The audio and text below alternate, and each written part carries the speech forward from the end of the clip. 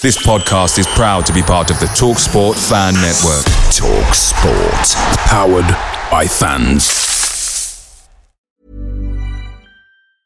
I'm Sandra, and I'm just the professional your small business was looking for. But you didn't hire me because you didn't use LinkedIn Jobs. LinkedIn has professionals you can't find anywhere else, including those who aren't actively looking for a new job, but might be open to the perfect role, like me. In a given month, over 70% of LinkedIn users don't visit other leading job sites. So if you're not looking on LinkedIn, you'll miss out on great candidates like Sandra. Start hiring professionals like a professional. Post your free job on linkedin.com/people today. The TalkSport Fan Network is proudly supported by McDelivery, bringing you the food you love. McDelivery brings a top-tier lineup of food right to your door. No matter the result, you'll always be winning with McDelivery. Order now on the McDonald's app and you'll get rewards points delivered too. So that ordering today means some tasty rewards for tomorrow. Only via app at participating restaurants. 18 plus. Rewards registration required. Points only on menu items. Delivery fee and terms apply. See mcdonalds.com.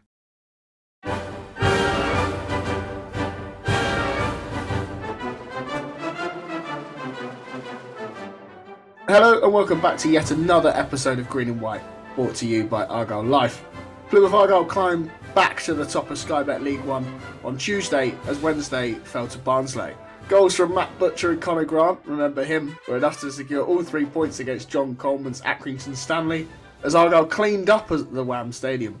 I'm feeling a few ill effects, shall we say, of the cold, wet and windy away end with the 688 other Greens on Tuesday night.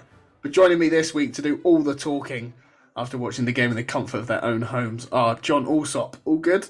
Accrington Stanley. Who are they? I'll take that as a yes. Finley Allen, how are you? Hi, I'm good, thanks. Good. And the Racing Media Academy's own Joe Bell. Congratulations, mate. Thank you very much. Nice to be a part of Selection Roulette for this week. Yeah, talking of Selection Roulette, obviously Shuey Roulette died in midweek after only 2 changes. Who wants to run us through this one first? John? Sure, I can go for it. So, yeah, having already served my penance of standing in the cold and rain on the Accrington away end once for that miserable 5-1 defeat that all but relegated us in 2019, I was fortunately not there last night. It looked truly hellish. To clarify, I wanted to go, but basically I live in London and the train situation was not happening. So yeah, I watched on the on Argyle TV.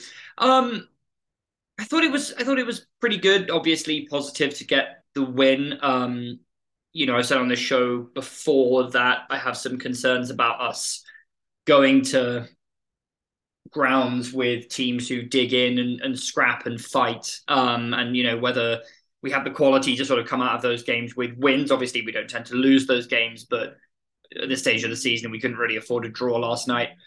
I'm sort of in 2 minds as to whether last night was a good example of that or not. On the one hand, I think the weather and the quality of the pitch made it kind of de facto a scrappy, difficult game, and so it's pleasing to sort of hang in there and come out on the right side of that.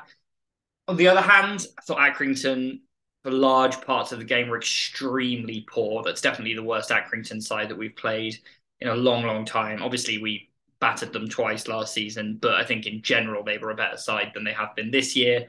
It really kind of looked like they were trying to do all the things you'd associate with the John Coleman side and not having a great deal of success. Just a horrible lack of quality on the ball. I didn't think they were particularly resilient defensively. I mean, we broke them down time and time again. Ryan Hardy could and should. I know we're joined tonight, especially by Ryan Hardy's biggest fan in the podcast, but maybe we'll come on to that. He huffed and puffed and just couldn't get a goal. We probably should have scored 4 or 5 or maybe even 6.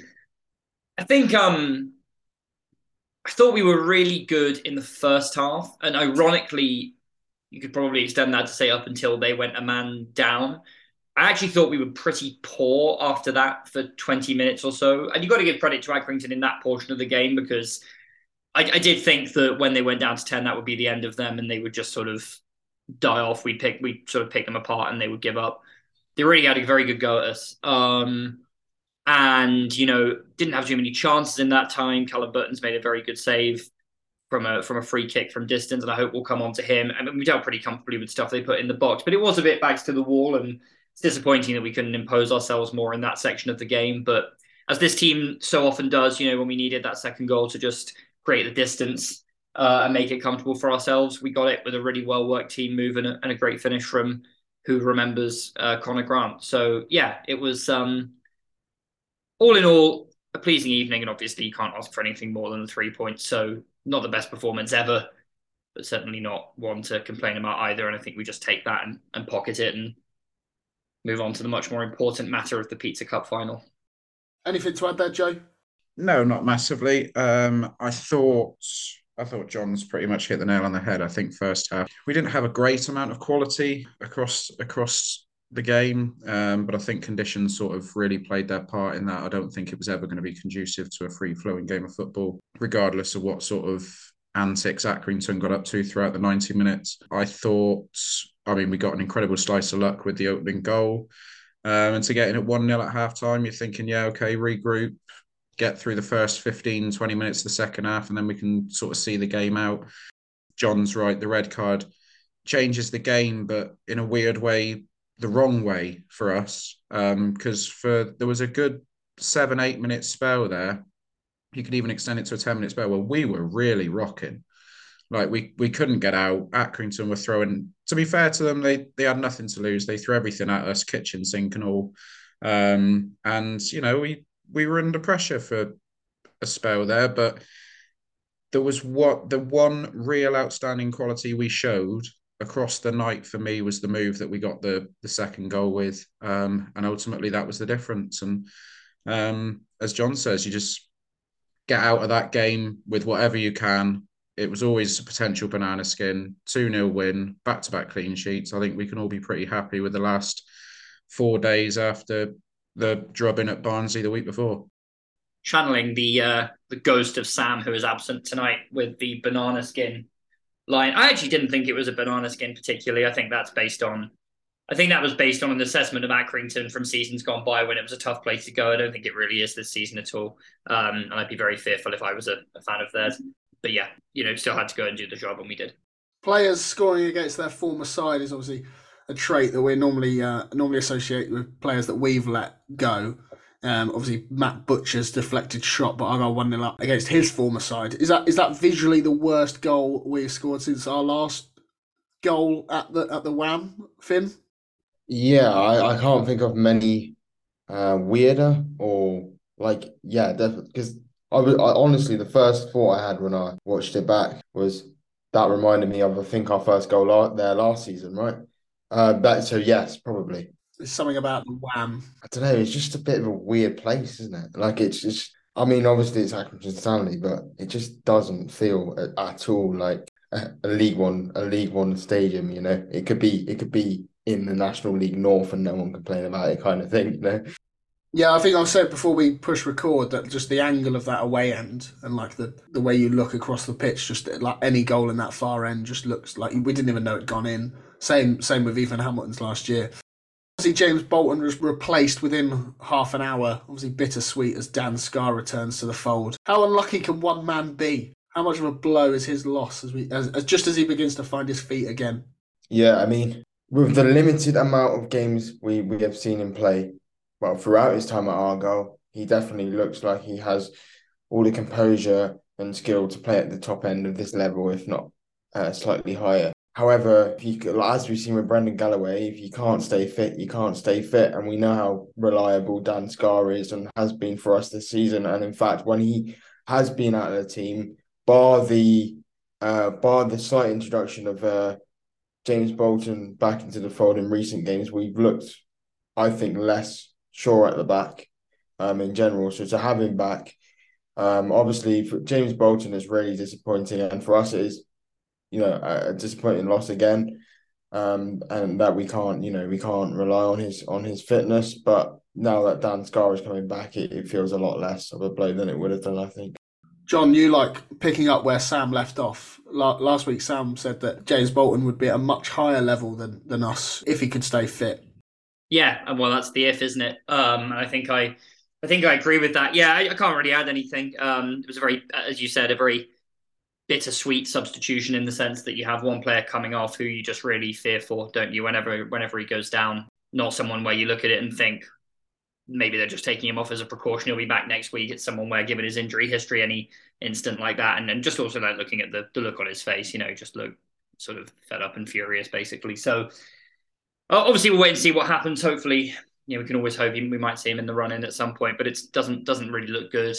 But then you have Dan Scarr coming back, and obviously that was massive. And I thought he played really, really well last night. Came in and was composed, but also kind of a battle act, which you need in a game played in those conditions. So I thought he did really well.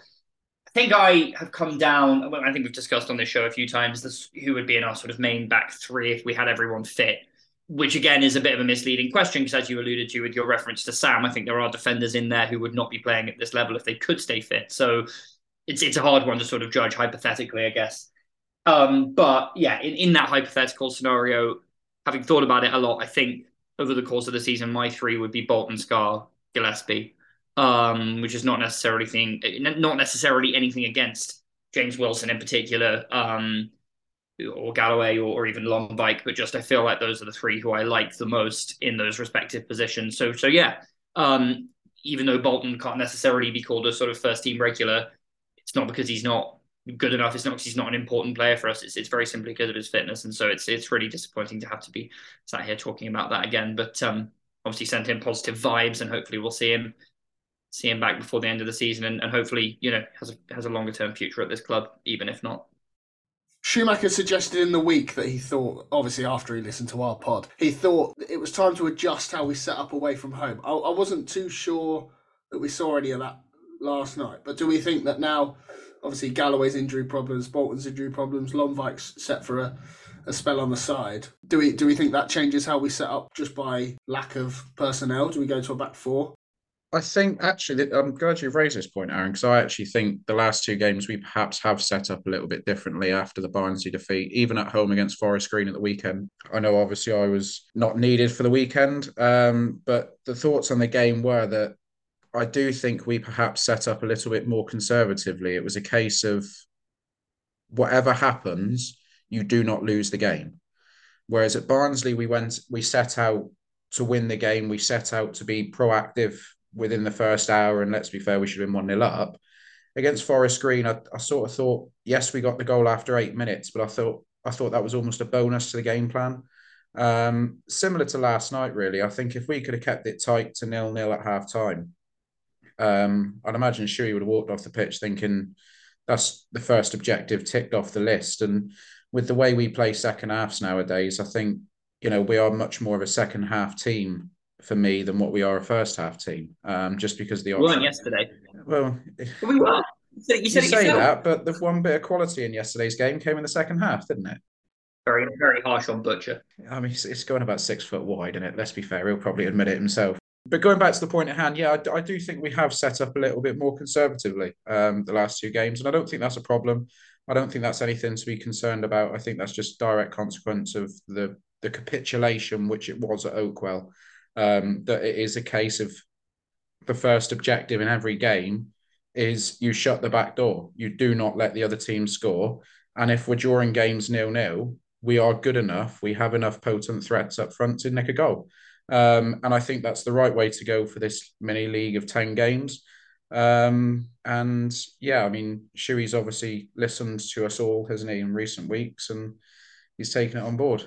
I don't know if I totally agree with what Joe's saying. And I didn't watch the Forest Green game either in the flesh or in in the flesh is insensitive to Forest Green, isn't it? In person or on TV. But I listened to it. I don't know, and certainly watching last night's game, I don't know if I'd say I saw an enormous difference in the way we set up. Yeah, obviously, if you don't have Lomvik at centre back and you do have one of our other options, barring potentially Galloway, you're going to be just probably a bit more compact just because of the very kind of leggy, rangy way that Lomvik tends to sort of play out from the back. So I think, Aaron, to your question, maybe that is a function of personnel more than anything else. I mean, there was at one point in the second half, I think yesterday, where we had like a counter-attack and suddenly I think Matete and Butcher both went up, and then suddenly there was a huge hole in midfield and they were pouring forward. So maybe that was just kind of a lapse in instructions that Shuey had given them to be a bit more compact. I guess my main point here though is that like I don't know if I do want us to set up in a hugely more compact way. And don't get me wrong, like, I'm very happy to win games 2 and 1-0 and go up if we win every week. But I also think this team is at its best when it's on the front foot. Like, obviously, old cliche of attack being the best form of defense, but like, especially against the caliber of team that we're playing in the run-in, i.e. not Barnsley, Sheffield Wednesday, Ipswich. I think I've said it till I'm hoarse on this show. We look so much better when we play our own rhythm, when we play our own style, when we try and impose ourselves on teams. And yesterday, I thought in the first half, we already did that against Accrington. We took the game to them. We were aggressive. We were on the front foot. Should have scored more than 1 goal. In the second half, obviously, I think probably had more chances just because it was stretched and they had 10 men and we had some on the counter. But also, as we mentioned, there were long periods where we were camped in our own box. I don't think that was a tactical decision. I think we just were struggling to get out for whatever reason. But I like it when we get off foot on the ball and play out and play on the front foot. And I think, as we've said many times, you're going to get some pastings when you do that in this league where there are some really, really good teams. And for me, as I said after the Barnsley game on the pod, I think, I didn't actually have much of a problem with it. I didn't think it was a 3-0 game. And I felt we just were on the wrong side of a game where our openness cost us. I know certain other people on this podcast would virulently disagree with that analysis, but I don't think the Barnsley game was a huge failure of approach or overall tactics. I think we just came up against a really bloody good side. By the way, a side that put 4 goals past Sheffield Wednesday, who had seemingly been impregnable before that. So last night, I should say. So yeah, I don't know. Obviously being solid is good. These are all kind of truisms, right? It's good to not concede goals. It's good to defend well. But if it's an actual approach to be more stodgy in games where we have the ability to be expansive and impose ourselves on teams, I wouldn't favour that in the run-in. And I don't know if there's a ton of evidence for it after 2 games. Forest Green sounded stodgy, but that sounded like because we just didn't really turn up more than anything. Last night, I don't know if I saw a ton of evidence for it. So yeah, I guess I'll disagree slightly with Joe on that one, although we all want clean sheets, of course. Yeah, I was kind of echo what John said. I was going to say, is there a point to be said? Because obviously we've just come through. Let's be fair, it's true that our away form hasn't been great despite us being 4th in the away table and whatever. But if you look at the quality of sides that we have played in that run-in, Ipswich, Sheffield Wednesday, Barnsley, even Oxford on the terrible run of form that they were, it's not the easiest place to go always. There are some real tough games there. And I'm not saying that Morecambe and Accrington and those ones in particular can cause, their own types of problems.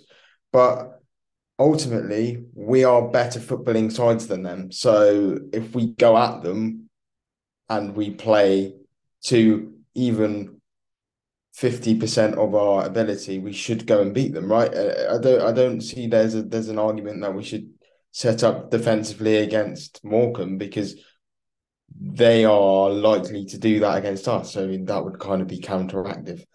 Obviously, you both say there about wanting to be more front-footed and more on the attack. When do we start to worry about the lack of creativity on show?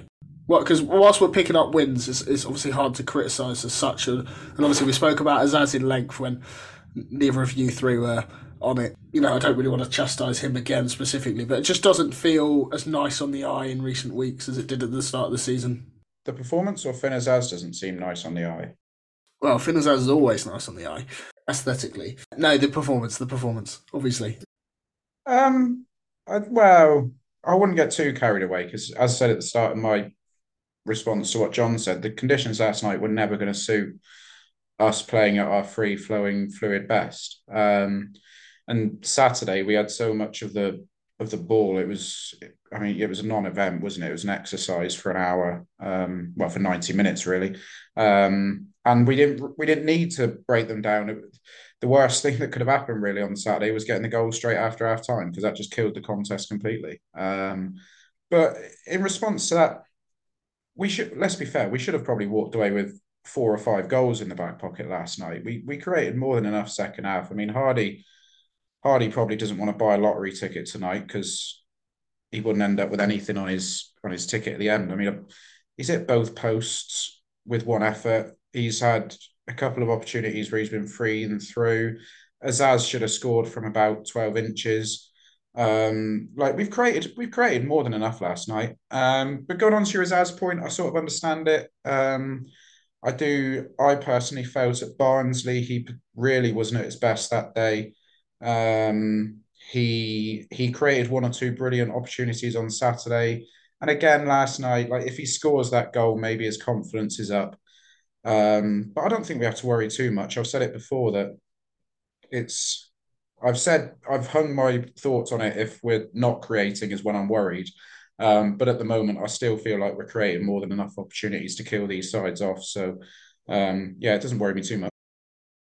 I would also kind of echo that and say it's important to me, I think, that the way I look at it, that if we don't have to go 100% in these games, as in, as in full blown attack all the time, and not necessarily grind them out, but just get enough to do what we need to do done with 9 games of the league season left. Or is it 8 now? I'm not sure. But anyway, I think as long as we get the wins and we just do what we need to do at this point, we our performances has carried us to this point. So now it's just about results. I think I was going to say this with the butcher strike earlier, that all of this will be nice grist for the narrative of embittered fans of certain other clubs whose nickname may rhyme with Factor Toys that we could name, about how we would be lucky. And when I say fans, I also probably include the manager of that Factor Boys football team. About us being horrendously lucky and everything is fine margins with us, and we always come out on the right side of it. And they'll look at the highlights, as the little lower league pundits do, and they'll look at Butcher's shot being a massive ricochet and going in the bottom corner, and say, lucky Plymouth Argyle playing against 10 men, whatever. And it's like, it's not been the case all season that we've been lucky. Have we had lucky moments? Yeah, sure. I'm sure every team has lucky moments. But it's a case of us being, as I've said before on this podcast many times, an incredibly efficient team. Like, we do what we need to do in games, and we don't seem to feel the need to overexert ourselves. So if the Factor Toys or anyone else want to go and thrash Forest Green 5-0 and get all the lower league pundits cooing about how great they are going forward, fine, I don't care. Win the game 2-0, treat it like a training exercise against a rubbish side, fine, happy days. I'd be much more worried if we were on the ropes in these games and we were coming out with moments that are fine margins. But it's just not the case. If Butcher hadn't scored that against Accrington last night, we would have scored another goal in the first half because we were all over them for the entire half. Similarly, Derby at home, that's another one that will get held up as lucky penalty, whatever. I think it was a penalty, as we've discussed at length before. But, again, we were all over them and we would have scored. We were doing what we needed to do to get a goal. We got the goal and we just took our foot off the gas a little bit to manage the game. And, I think obviously you do run a risk when you do that. Maybe not at 2-0 up, maybe, but at 2-1. So, and, obviously every fan of every football club would love to see them batter teams every week. But, if the alternative is sort of fizzling out at the end of the season because we haven't retained any kind of energy, I'd much rather we take this sort of sensible approach to it. This is ultimately what we're doing, is we're managing games, by and large, really, really well. Be that starting strongly and just seeing it out, be that getting those 2 goals and just kind of shutting it down, be that Shuey has to change some things because it's not really working, and we come back into the game. We're very, very good at game management. It's not luck, So whether if that Butcher thing had spun wide or hit the post or whatever, we still have won the game last night. You could very equally point, as I think Joe did, to that Hardy shot where he's hit the inside of both posts. That's unlucky from our point of view. I don't think there's a problem with creativity. I don't think it's a problem where we just can't create chances at the moment. I think we have had a problem with creativity at times this season in that kind of turgid run before Christmas. I was a bit worried about it then. We are creating chances now, ample chances. And as Joe said, we should have put the game away much, much more comfortably than we did last night, despite not really being our fluid best, as he also mentioned. So, yeah, I'm not worried about it. I think that's not a concern for me. I'm well aware this is going to come back to bite me. But at this point, I think, obviously, you look at Barnsley, for example, and they are on a phenomenal run of form currently, but I can't see that. I can't see them winning every game between now and the end of the season. I don't think we'll win every game between now and the end of the season, but I also do think that fans of other teams are running out of ways to try and put us down, because we're just doing what we need to do, and we have done all season. And that's what makes me more confident than not that we will do it because, yeah, obviously we are a League One side and we will make mistakes between now and the end of the season, but so will others. And we've got players scoring from every position. We are, there was a worry before this game that we weren't doing too well away from home, and we've gone to Accrington and won. So it's like, I don't know. I'm running out of ways to be worried about the outcome of this season. You should talk to Sam because he's got lots of them. But yeah, I think even Sam now really saying if we win these games against Accrington and Morecambe, then it's like it is literally ours to lose. Then Sam is very worried about the near certainty of us getting 0 points this coming weekend and the week after that. That's a long, long time without a victory, isn't it? Nice. Let's call that a break. You should celebrate yourself every day, but some days you should celebrate with jewelry. Whether you want to commemorate an unforgettable moment or just bring some added sparkle to your collection, Blue Nile can offer you expert guidance and a wide assortment of jewelry of the highest quality at the best price. Go to BlueNile.com today and experience the ease and convenience of shopping Blue Nile, the original online jeweler since 1999. That's BlueNile.com. BlueNile.com. Picture the scene. All of your mates around, you've got your McNugget share boxes ready to go. Partner this with your team playing champagne football. Perfect. Order McDelivery now on the McDonald's app. There's nothing quite like a McDelivery. At participating restaurants, 18 plus, serving times, delivery fee and terms apply. See mcdonalds.com. Alongside Dan Scarr, another man to return from in is of course Conor Grant. I doubt you'd find a single Argyle fan who isn't delighted for him and after what he's been through and his return to the side. Andrew Willis, at Old Fart Fan, that made me laugh, asked, is anyone more optimistic for the rest of the season seeing the return of the Mayer-Grant partnership down the left-hand side? Am I more optimistic? I don't know. It's great to have him as an option, isn't it? I mean, he's a wonderful, wonderful footballer. And yesterday, I mean, that goal was just classic Mayer to Conor Grant action. And a great drilled finish across goal into the bottom corner. Yeah, he's a great option to have. So I think Early has done, on the whole, quite well since coming in. I think, when I've spoken about him before on this show, it's been after sort of one good performance, one bad performance. But I think since then he's done all right. Obviously, we've got Mumba there as well, who is offers something completely different to Conor Grant and is terrific. I don't think, it changes my view on promotion likeliness one way or another, likelihood one way or another. But yeah, it's wonderful to have him back, isn't it? Yeah, he definitely gives us another type of option, which is a benefit. Because I would even say that, like, we all love Ballymumba, but I also think if like he's not, I'm not saying Conor Grant is that great defensively either, but my one criticism of Ballymumba is that sometimes he does get caught out quite a bit. So and I think Conor Grant generally last season didn't really do much wrong defensively, so that could be a positive as well if we're just sort of veering away from the qualities that he has in attack. Conor Grant for Mumba is a substitution that I absolutely love at like 65 minutes when we're 1-0 up in a tricky away game for the rest of the season.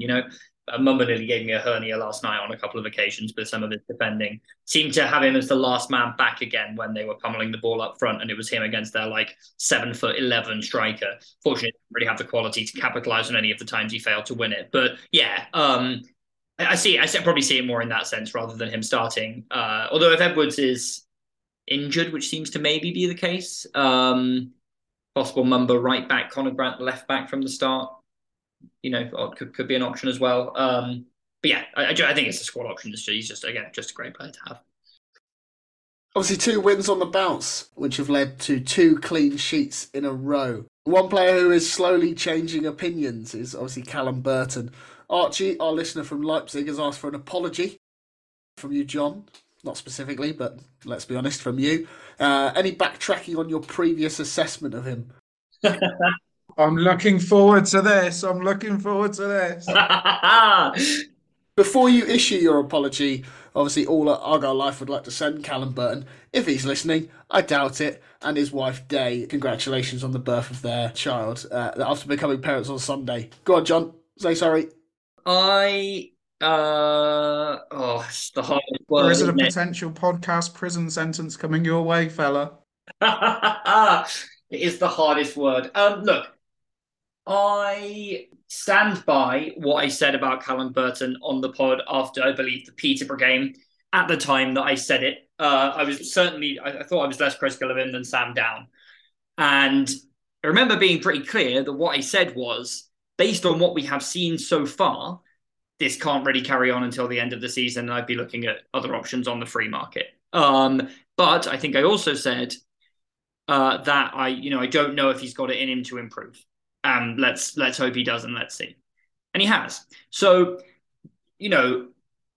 I was wrong to doubt him. I'll certainly say that much. And that's also a difficult thing for me to say, as my anyone who knows me will attest.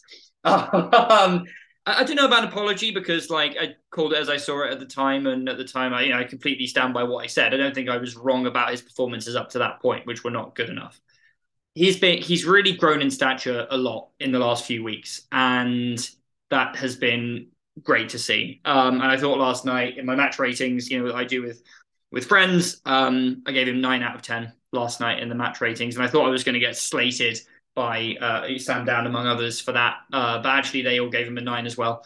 I thought he was very clearly man of the match. And not like in a, they've won 2-0 and their keeper was man of the match, weren't they rubbish kind of way. Just like almost more as an outfield player than a goalkeeper. I just thought that everything he did was basically flawless. His catching was fantastic on a night when it can't have been easy to hold on to the ball. He was brave when he needed to be.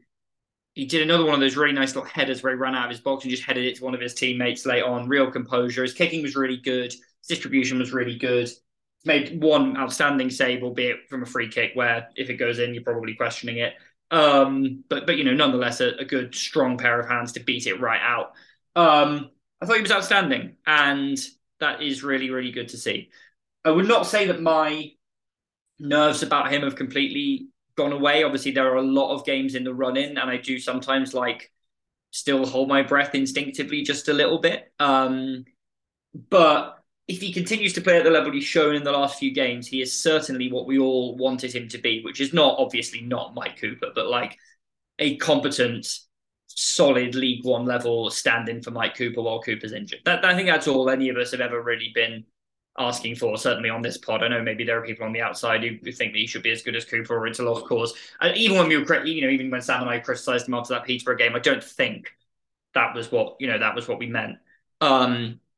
But yeah, that more realistic expectation he is certainly meeting based on recent performances that I have seen, and yeah, that's really great to see. So I'm probably not going to apologise because I don't think I need to, but I'll admit that I was wrong. Overly pessimistic, let's say, about his potential for improvement. Although I did caveat that by saying it was possible. So Sam is probably the one who really needs to apologise, and he is conveniently not here. But Joe will now, I'm sure, take a victory lap and probably deserves the opportunity to do that. So go ahead, Joe. I would say I'd start off by saying Sam Down's getting more references tonight than on any other night that he's actually on the pod. I will take my victory lap. Look, I said at the time I thought the criticism was harsh. I thought touching on last night's performance in particular, I thought that was head and shoulders his best as Argyle's new number one goalkeeper for the rest of the season. They were okay, yeah. I thought the big moment was when he rushed out on the through ball and he smothered the ball away from the attacker. I actually said with my cousin, who I watched last night's game with, that 3 weeks ago I don't think he would have come off his line for that. And he was brave, he was decisive, and he won the ball brilliantly. As John says, there was a header out to Gillespie on the left-hand side when he came out. I think we need to give him a little bit more credit than what perhaps John did on the save from the free kick, because I think that quite clearly swerved. It was going to move all day long. He watched it. He pulled off a brilliant save for that.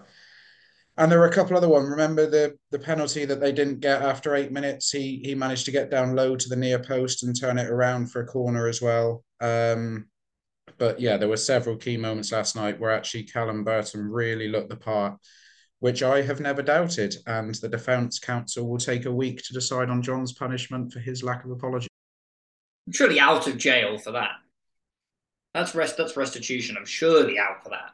You might get a community order. That's all. That's what we might push for. You touched on it there, Joe. It's only fair that we not completely biased. Obviously, we are fairly partisan, but there was an incident there where Saxon Early could have given away a pen. Second game in a row for him.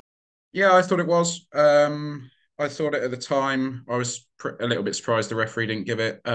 You saying that we might not be completely biased. I felt a little bit awkward at times watching that game last night.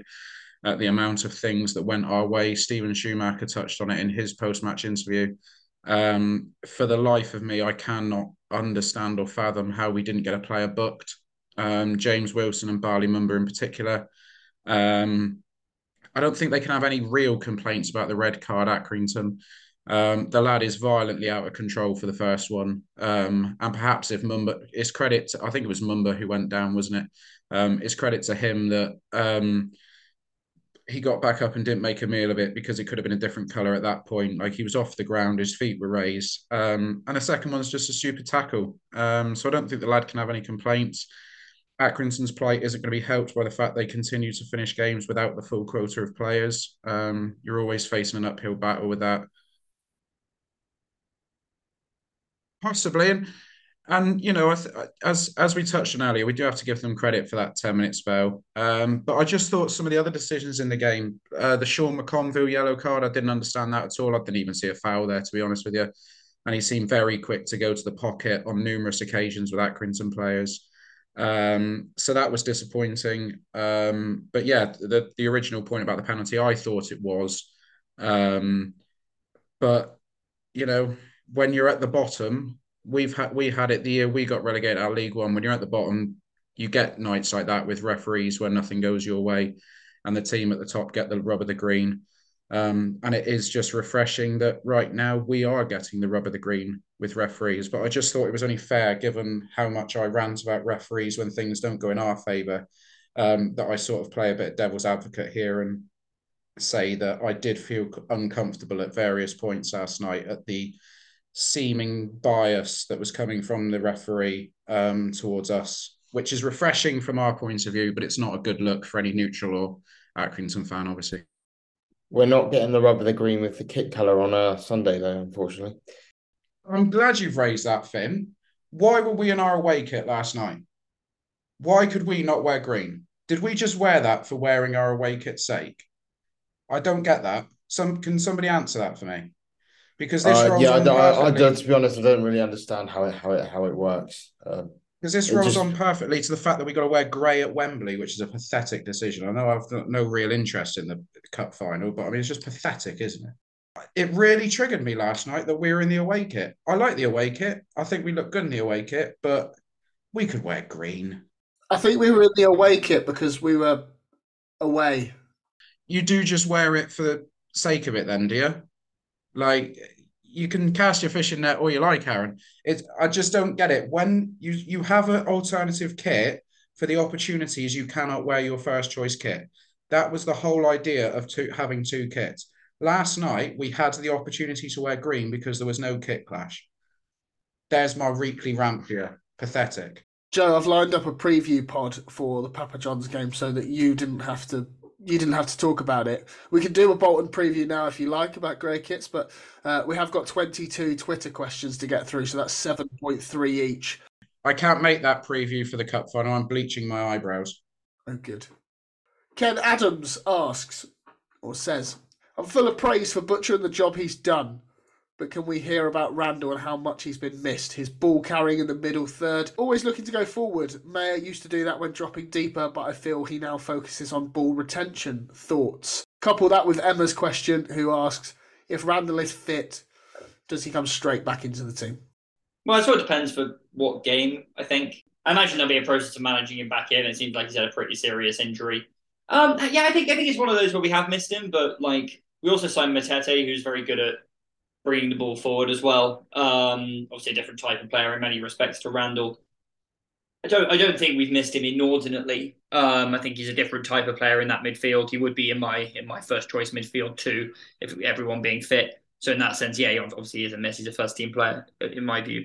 I would very much say that I would say on paper, Matete and Randall are our best midfield too, generally. But I would also credit Matt Butcher for stepping up in recent weeks and playing, I think, a fair bit better generally than he did in earlier weeks of the season. Not that somebody like Panucci Kamara, who it seemed that Butcher was his replacement, would have got in this team anyway. I don't think with the way that we have chosen to play this season. But I did look at Butcher earlier in the season as one of the weaker players in the squad, and now he is fielding quite well for Randall since his injury. Yeah, I think you have to give Butcher his due. I think that I completely agree with everything Finn just said. I think he's been terrific in recent weeks, and he's exactly the sort of player you want to hit that kind of form at this stage in the season, right? Like Randall is great, but he does also have a mistake in him, and sometimes can get bullied a little bit off the ball. Butcher, in this kind of run of stodgy games against stodgy teams, you want someone like Butcher to turn up and give 7, 8 out of 10 every week, which I think he's been doing really, really well at the moment. So yeah, it's not. I think we do miss Randall, but I also don't think it's kind of a calamity or anything, Yeah, and on Butcher, obviously, we mentioned it before we started recording that he now joins the legends of Dominic Blizzard and Romy Bocco and Luke Daly and getting his second goal for Argyle, which is great to see. Alan Gow, I believe, pulling that out of my head. Alan Gow, yeah. He's still one behind Kel Watts, so still work to do. I know somebody on this pod was a massive fan of Kel Watts, but anyway, moving on. Jack Leslie asks, do you think reverting back to a 2 up top against weaker sides would bear more fruit when it comes to creating chances? Obviously, I know we've touched on that a little bit already. The 2 number 10s don't get close enough to whoever's up top, so we revert to long balls rather than building up play. Ennis and Hardy for me. If we'd won the game 4-5-0 like we should have last night, we wouldn't be having that discussion. I understand what they're saying, but until we suddenly stop scoring, then we'll have this discussion. But I think at the moment we just have to focus on making sure, as I touched on earlier, that we're not as leaky at the back as we have been, and that's the first port of call. So for the time being, I'm more than happy for it to be one up front. And don't forget, Big Sam's back soon, isn't he? Which will add a total different dimension to the attack. So we might look at going back to 2 up front. But for the time being, I think we'll just stick to the 1 because I think I still think it's working quite well. I know this is very hypothetical, but I think Sam Cosgrove coming back. Do you know when it is meant to be, Joe? I had hoped it would be for last night because I thought last night was the perfect game for him. But I presume that they haven't rushed him back because they didn't want him to essentially do a James Bolton, unfortunately, without trying to use him deliberately as an example. But he's got 17 games until the next meaningful game, shall we say? So against Morecambe, so he's got plenty of time to get himself fit for the run-in. So let's not rush players back like we did last year. That was a mistake last year. We rushed Kamara back, we rushed Hardy back, and it cost us essentially. So I think we're just taking a bit more of a cautious approach towards some of these players, like your Miller, your Galloways, your Cosgroves, players like that. So I think it's the right way to do it. I think he could be. I think he could be a huge player in these last 7 games because I think he's by far the best out and out finisher we have at the club. Like if you want one chance to fall to somebody in that front position, it's Sam Cosgrove, I think. And if the ball pops up in the 85th minute at Morecambe and it's a 1-1 or 0-0, that could be the difference here in a couple of these games. If we're talking about just getting the wins and not really not having to just go with it, but just getting the wins, he could be a huge player in that. In turning those draws into wins. Might not need too long on this one, but Macca South says Hardy is holding out for a championship offer despite missing 90% of his chances every game. Not quite as good as his 15 goals make it seem. Joe? No. Why? Why are we so quick to jump on his back? Like, he could have had a hat trick last night, for Christ's sake. I know everyone will be saying, yeah, could have. No, I know he didn't. I'm not taking your position on this, but that's literally the question: is he could have had a hat trick and he didn't? Is literally the point the person asking the question is making. The reason he didn't is he finished badly. Like, I'm not even taking sides. Hang on a minute. Joey was rubbish. Joey was rubbish last night. Come on, like the one that hit both posts was like fine. Like you can say that's really unlucky, and it was. He did not finish or use the ball well. He got tackled about 3 times in a row in great positions, racing forward. In that last bit of the game where we were trying to stretch. Made some outstanding runs into the channels last night. I meant his finishing more than his overall. He's almost set up Danny Mayer in the first half as well with a brilliant run into the channel from an excellent outball from Burton. And I accept his finishing can be off it at times, but he's literally had a shot last night that's hit both posts. It's hit one, it's rolled along the whitewash, hit the inside of the other post. It could go literally anywhere, and it's come back out.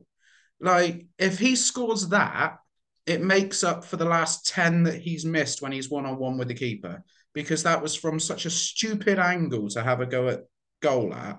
Like, I'd give the bloke, put some respect to his name, for Christ's sake. I'd argue, why is he taking it on himself when Niall Ennis is in a far better position in the middle? We wouldn't be saying that if it goes in. We're only having this discussion because it didn't go in. I am Ryan Hardy's biggest critic of the panel, and everyone seems to be Ryan Hardy's biggest bloody critic at the moment. I don't understand it. I think he's a very good striker at this level and an excellent player to have in our Arsenal. However, I do think there are actually games I remember, and this seems to happen. He seems to somehow be excellent at hard finishes, and then from finishes that he should be scoring, he seems to miss them. And when we've got 8 or 9 games left, and you're one-on-one, is he going to be able to do it? That's what I worry about. Neil Jusnit wrote a letter to the fans today on the website, which is a fantastic piece of work. I think Neil's a great asset to the football club, and he talks very openly about everything that's going on up there. He referenced where this football club was 10 years ago. In 2013, on the 22nd of March, like where we were as a club, the mood around the place. 10 years ago, we would have loved to have had somebody who got 20 goals last season, is going to get 20 goals this season. We craved a 20-goal-a-season striker. Now we've got one. All we want to do as a fan base is have a moan and criticise him every week. But we had players like that. We had Garita. He could have got 20 goals. Rupert bloody Reed. That's all we had for about 4 years. He did all right. Hey, well, respect on that name, in my opinion. He was class. So you want to put respect on his name? You don't want to put respect on Ryan you were more of a Ryan Brunt fan, weren't you, Joe? I can just smell it. I was. He scored a lovely goal at Blackburn when he played Carlisle. Anyway, moving on. I feel like we've had enough. We're not moving on. No, we're going to talk about this for a minute. I'm not going to allow you to move on. The bloke works tirelessly every week. He makes outstanding runs into the channels. He sets up goals. Yes, all right, he should have more than what he's already got. But for Christ's sake, put some respect on his name. I'm fed up with hearing this every week. I'm mostly just winding up Joe, to be honest, at this point. I didn't think he was great last night in terms of his finishing. I thought he did lose the ball in a number of positions late in the game, which were really good counter-attacking opportunities. He just did. He ran the channels tirelessly. You're always going to get that from him. He's really consistent at doing that, and that's great. He's a great player. Love to have him at the club. Hope he stays. Don't think it's some kind of great calumny to point out that he misses chances he should score. I'm sure he would admit that himself. Obviously, that one to hit both posts is not one he should score necessarily.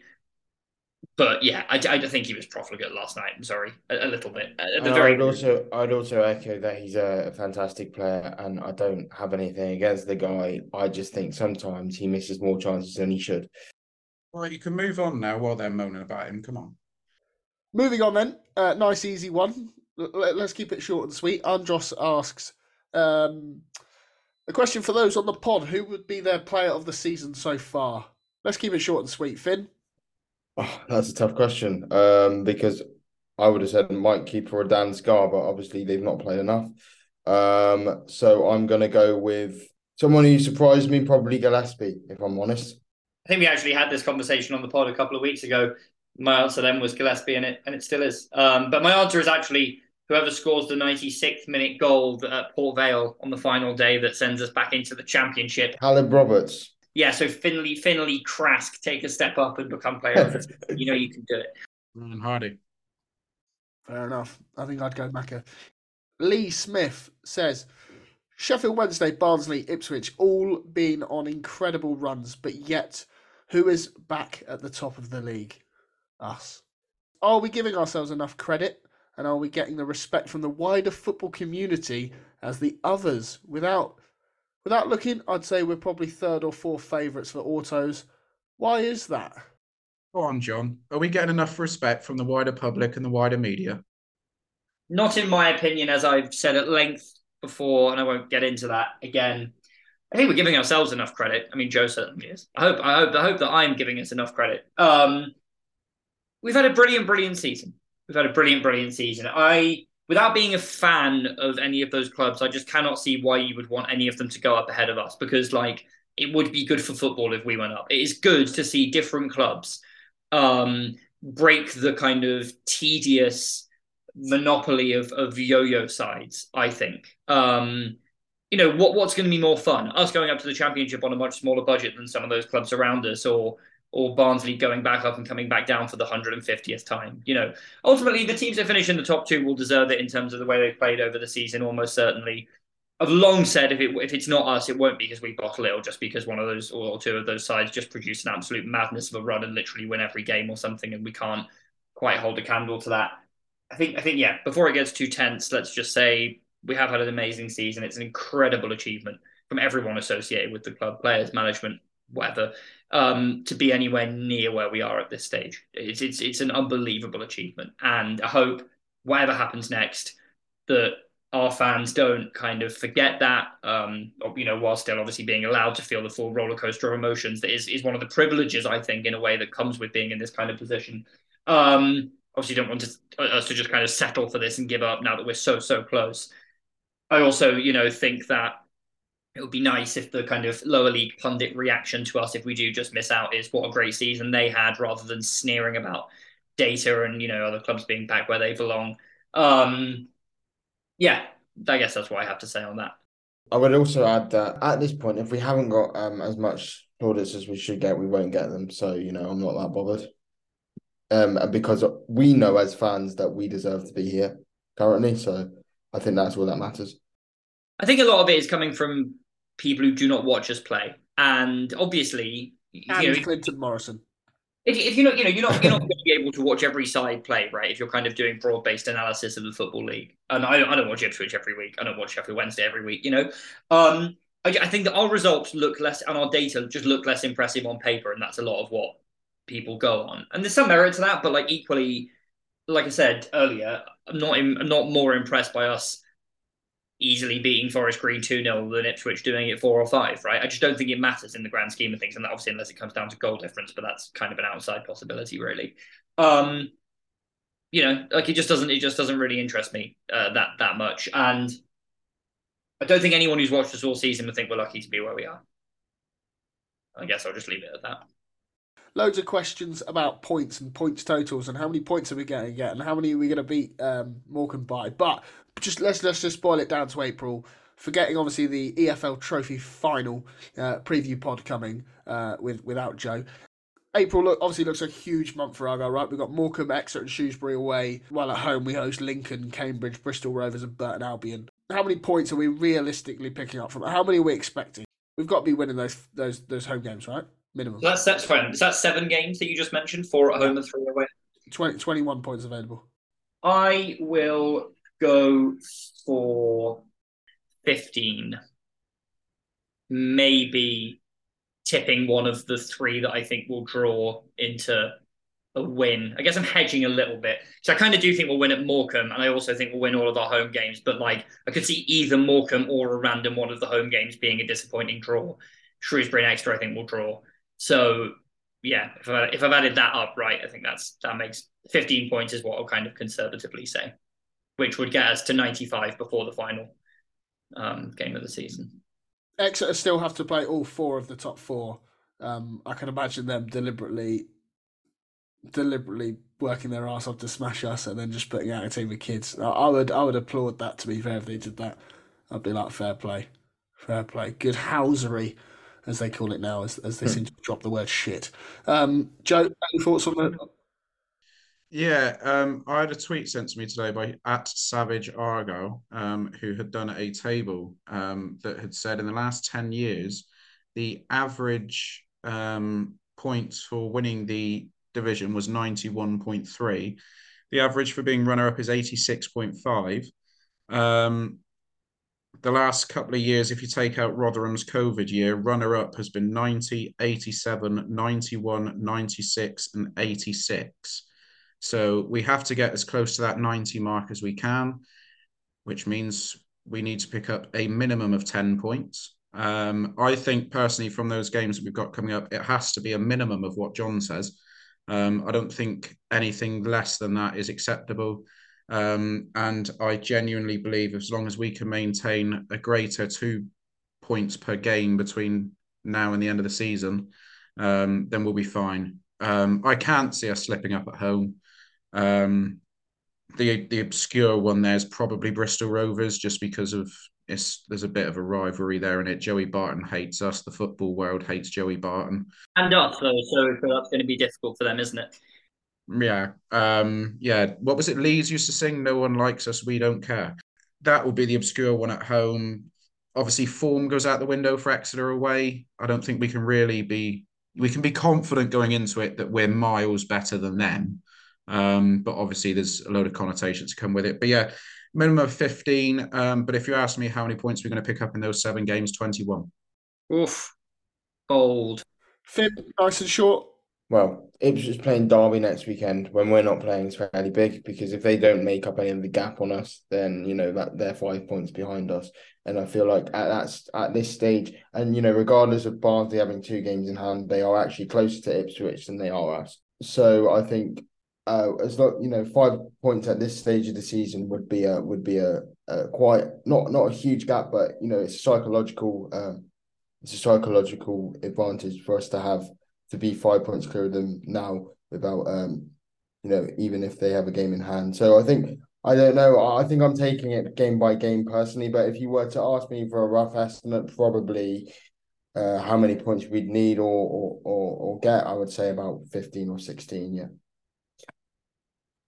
We can't discount that, like, we were talking about this kind of post Barnsley mini season, right? I think on the podcast after Barnsley, we have just won 2 of those games. I mean, there are people there saying what we need 5 or 6 from those games. Like, we've won 2. Yeah, probably need more than that, obviously. But we've won 2 games out of 2. You can't do any better than that. And one of them was obviously pretty much a 3-point banker, but the other one wasn't.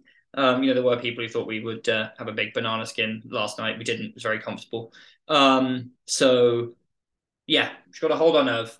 But as I've said many times on this podcast, I don't see any evidence that this team are bottlers. And I would not like to start seeing that evidence now. I've seen evidence of us being outclassed. I've seen evidence of us being tired. I've seen evidence of us being slightly disorganized. I've not seen evidence of really of mental weakness from this side at all. And that, barring an absolute miracle from one of the sides chasing us of 3 points for every single game, that should be enough. The general consensus from here on in has to be just worry about ourselves. Let the other 3 worry about each other. Worry about ourselves. Not to sound like Joe Bell, but if we do our job, we'll be fine. Yeah, that seems to be the only things that fans of the other teams on Twitter are worrying about us, and as well as their own teams. So yeah, whereas we have the privilege of being, if we win every game, which isn't definitely not impossible, we'll go up. So yeah, I've said it several times on this podcast. The only team that worries me is Plymouth Argyle, and that's the only mentality that we should have. Yeah. On that, I think we should call that a night. It's a long one for a midweek review, and we'll jump on again. We're trying to line up some different views, shall we say, ahead of the Papa John's Trophy final. Yeah, all sounds good. Maybe some special overseas guests. Potentially. We shall see. We shall see who has been contacted and who appears. Thanks for joining me tonight, guys. Cheers. Thanks, Aaron. I'm going off for a 3-week holiday now. See you on Easter weekend. See you soon. Away days are great, but there's nothing quite like playing at home. The same goes for McDonald's. Maximise your home ground advantage with McDelivery. Order now on the McDonald's app. At participating restaurants, 18 plus serving times, delivery fee and terms apply. See mcdonalds.com. Planning for your next trip? Elevate your travel style with Quince. Quince has all the jet-setting essentials you'll want for your next getaway, like European linen, premium luggage options, buttery soft Italian leather bags, and so much more. And it's all priced at 50 to 80% less than similar brands. Plus, Quince only works with factories that use safe and ethical manufacturing practices. Pack your bags with high-quality essentials you'll be wearing for vacations to come with Quince. Go to quince.com/trip for free shipping and 365-day returns. This podcast is proud to be part of the TalkSport Fan Network. TalkSport. Powered by fans.